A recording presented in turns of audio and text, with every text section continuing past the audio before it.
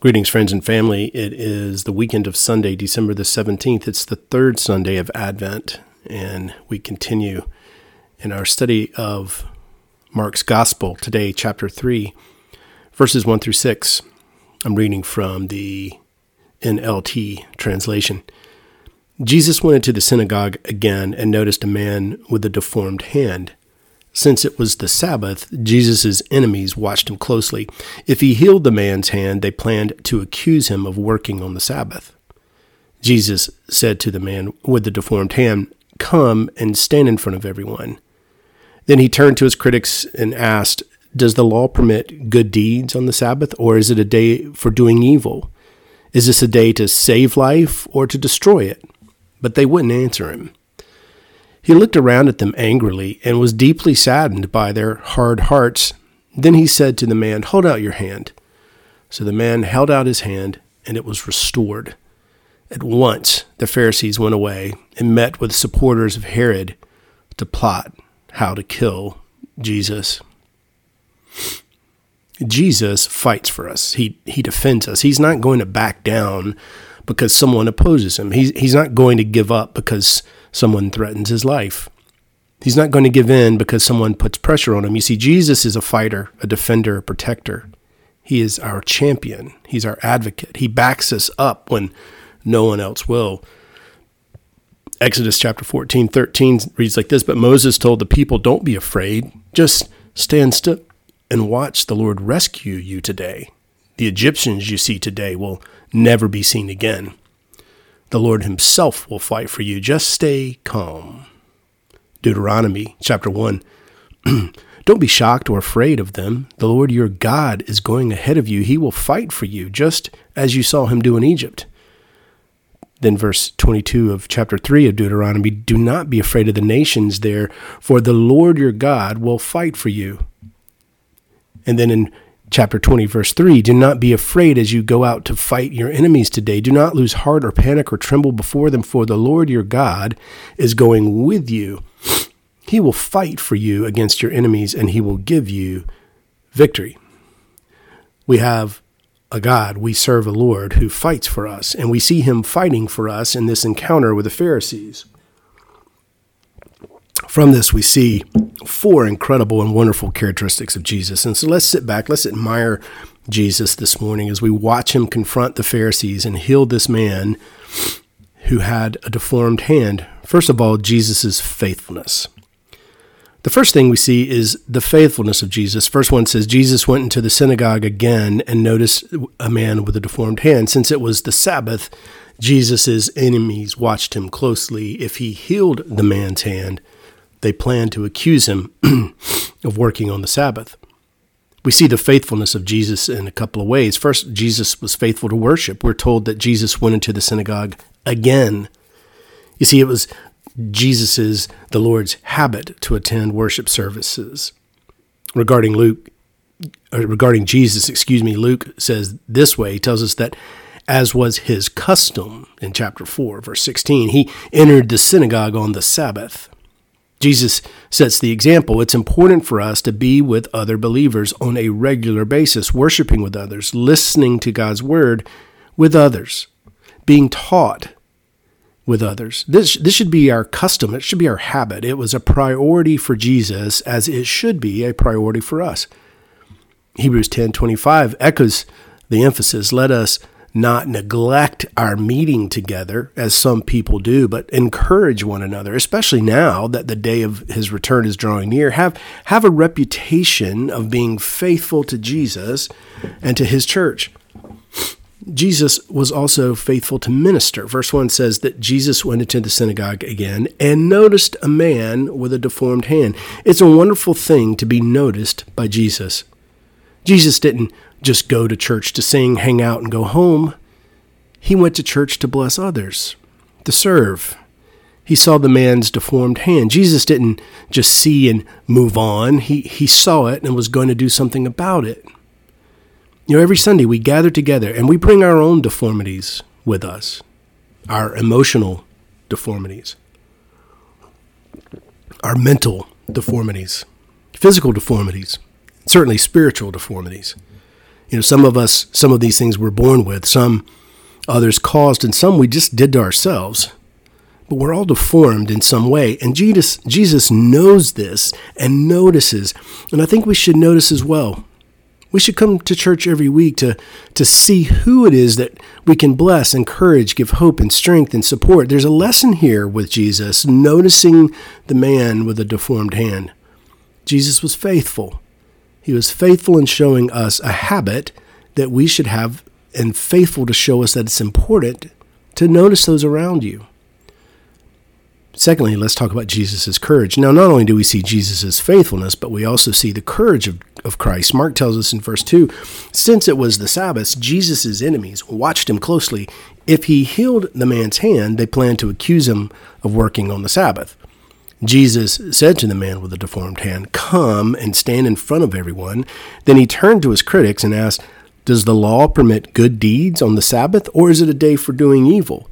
Is this a day to save life or to destroy it? But they wouldn't answer him.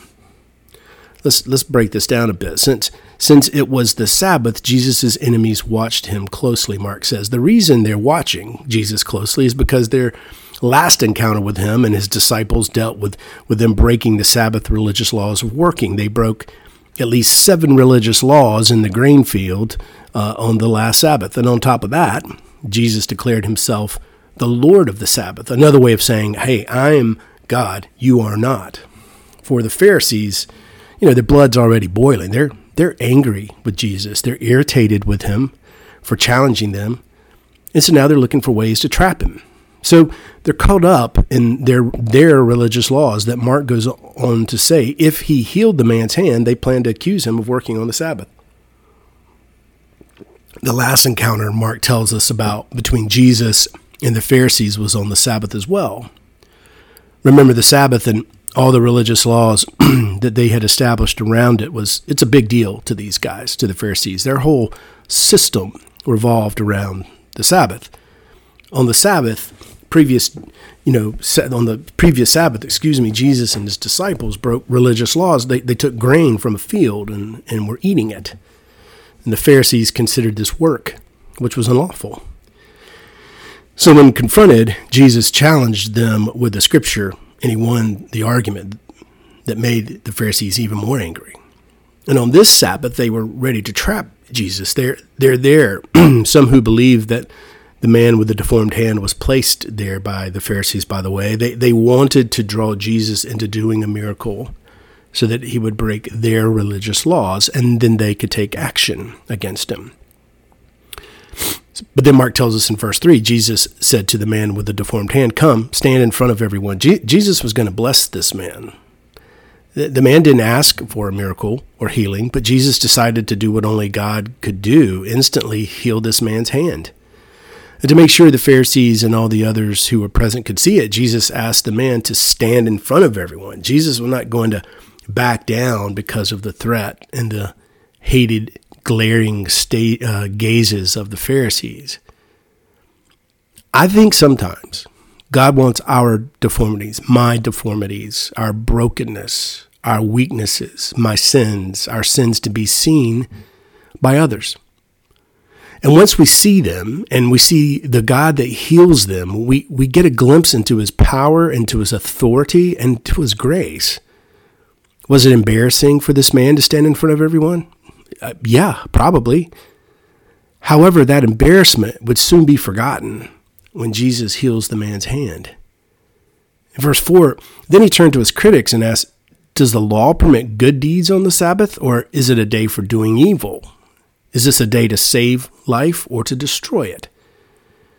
Even though the Pharisees meant to challenge Jesus, Jesus is now challenging them. He puts a question to them with everyone listening. And because it was a question about religious law, everyone would have been looking at the Pharisees to see what answer that they would give.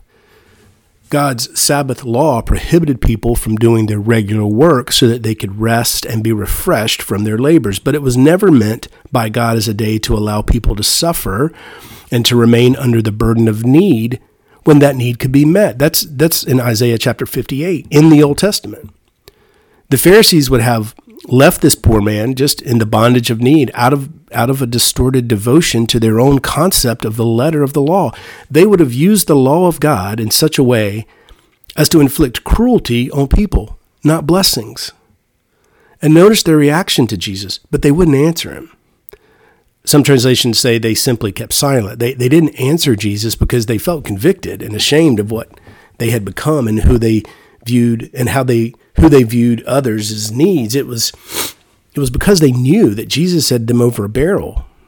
If they said it is right to do good and save a life, then they would lose the opportunity to accuse him. If they said it's right to do evil and destroy life, which, by the way, was exactly what they were preparing to do, then they would have looked like monsters in front of the people. So they said nothing.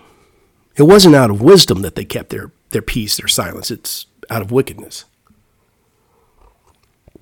So Jesus went to the synagogue that day knowing his enemies were waiting for him. That took courage. Jesus confronted the Pharisees on behalf of the deformed man. That took courage. Jesus knew that his actions that day would be costly. That took courage. Jesus was doing this to display who he was and fight for that man with the deformed hand and for everyone like him, people just like you and me. Thirdly, let's look at Jesus' anger, the anger of Jesus. Notice the reaction and the emotion of Jesus towards this. Verse 5, he looked around at them angrily and was deeply saddened by their hearts. It shows us the compassion and the grief of Jesus. It's not very often that we read the scriptures that our Lord expressed anger. But when he did, it was over the mistreatment of people or over the hypocrisy of religious leaders. It's over the dishonor of that which concerns his Father. And so here we see that Jesus expressed both anger and sadness regarding the Pharisees' hearts. And sometimes we think it's a sin to be angry, but that's not true. It's never a sin to be angry over the things that we should be angry over. Ephesians 4:26 says, don't sin by letting anger control you. Anger is not the sin, but anger can lead to sinful acts. That's where we have to be careful. However, anger can lead us to righteous acts. Anger, if used correctly, can cause us to stand up for what is right. And in this case, that's what happened with Jesus. His anger and sadness motivated him to take action and to fight for what is right. He's not going to let the issue go. And then fourthly, let's look at Jesus' compassion. We see the compassion of Jesus. We see this anger turned into compassion. Mark goes on to say in verse 5, then he said to the man, hold out your hand. So the man held out his hand, and it was restored. It's like Jesus is saying to the Pharisees, you care more about your religious rules and religious traditions than you do about people, and I care more about people. So Jesus turns to the man with the hand, and he simply says, hold it out, and then bam, boom, instantly, it's restored. The Pharisees were hoping to build their case against Christ as a religious lawbreaker and have him removed and be arrested. The ironic thing here is that Jesus did not break any actual religious laws. He did not do any real work. He simply said the words, hold out your hand. This encounter concludes with verse 6 saying, and at once the Pharisees went away and met with supporters of Herod to plot how to kill Jesus. You would think that even the Pharisees would have responded in faith after witnessing a supernatural healing like that. At the very least, they should have paused and praised God for healing this man's hand, but instead the anger, the fury against Jesus just escalates. Luke 6:11 tells us that they were wild with rage. Jesus had confronted the Pharisees, challenged them, pointed out where they were wrong, addressed their pride, their hypocrisy, and the hardness of their heart toward people and God's word. And instead of repenting and turning to God, they decided to get rid of Jesus. They decided to kill him. This was the final straw. For them, the debate's over. Jesus got to go. Jesus would eventually die on a cross, give up his life. However, even in death, Jesus would be victorious, paying the penalty for my sin, for yours. And then 3 days later, the scripture tells us that he would rise from the dead in victory. Because of the sacrifice, the Lord of the Sabbath offers heavenly rest in him to all who believe. So what do we do with this Jesus who was faithful to the Father, courageous towards his enemies, angry at sin, and compassionate to those in need? Well, we follow him, hopefully. When we see Jesus confronting the Pharisees, he's fighting for us. And when we see Jesus teaching the truth, he's fighting for us. When we see Christ healing the sick, he's fighting for us. When we see the Lord casting out an evil spirit, he's fighting for us. When we see Jesus hanging on the cross, he's fighting for us. When we see Jesus being placed in the tomb, he's fighting for us. When we see Jesus resurrecting from the grave, he's fighting for us. And as we celebrate this Advent, the coming of Christ, when we see him come again, yeah, he's fighting for us. And because of Christ, because of Jesus, we are more than a conqueror. Amen. And God bless.